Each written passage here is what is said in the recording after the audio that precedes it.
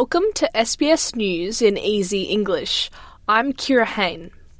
2 more Australian government-sponsored flights have landed in Dubai, carrying almost 200 passengers evacuating from Israel.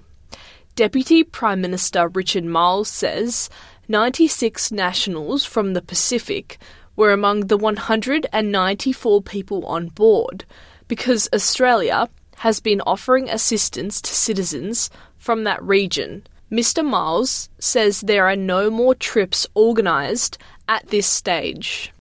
We believe that these flights do meet the immediate demand on the part of Australians to leave Israel. That said, we are keeping a couple of Air Force planes in the region as a contingency over the coming days.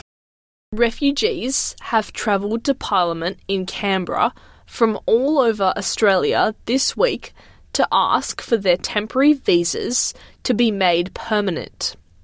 The Canberra Refugee Convergence starts today, with refugees from a group of 12,000 on temporary visas or visaless heading to the lawns outside Federal Parliament. The group, some of whom have been on temporary visas for 11 years, is protesting their temporary status, which allows them to work and pay tax, but denies them the right to vote or access to some support services. This comes after Immigration Minister Andrew Giles and Home Affairs Minister Claire O'Neill announced $160 million of funding to address a backlog of asylum claims earlier this month, with newer claims being fast-tracked. New analysis shows that polling areas for the Voice referendum with the largest proportion of Indigenous Australians heavily backed the constitutional change. Census data shows that of the 10 polling booth catchment areas at the referendum with the highest Indigenous population, 9 of them returned a yes vote.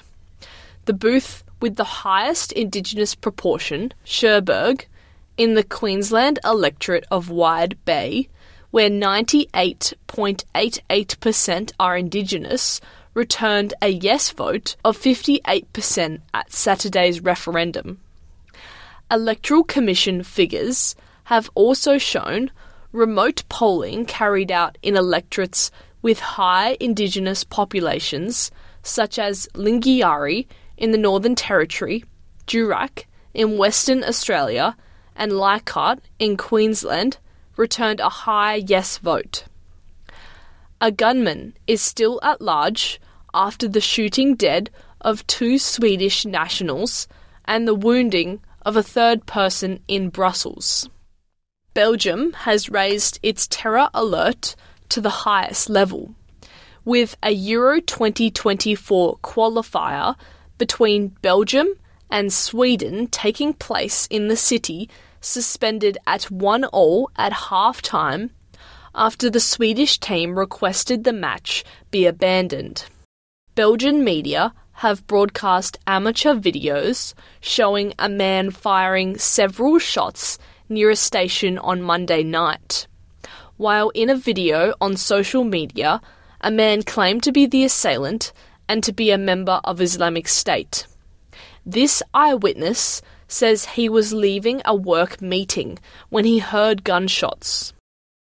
I didn't see any victims, but I know that there was a person who directly fell to the ground. But then at that moment a man told me to get out, to move, that it was very dangerous, and he pulled me by the hand. We ran away. In rugby, Wallabies coach Eddie Jones says he is not stepping down despite a disappointing Rugby World Cup campaign. The coach has told a packed press conference in Sydney he remains committed to Australian rugby and plans to coach the Wallabies through to the home World Cup in 2027. Speculation has been rife that Jones would walk away from his position following Australia's dismal campaign in France, where the Wallabies failed to make the quarter-finals for the first time in 11 tournaments. Reports of Jones being interviewed for the Japan national job last month came just days before the start of the tournament, derailing Australia's campaign. I'm Kira Hain. This is SBS News in Easy English.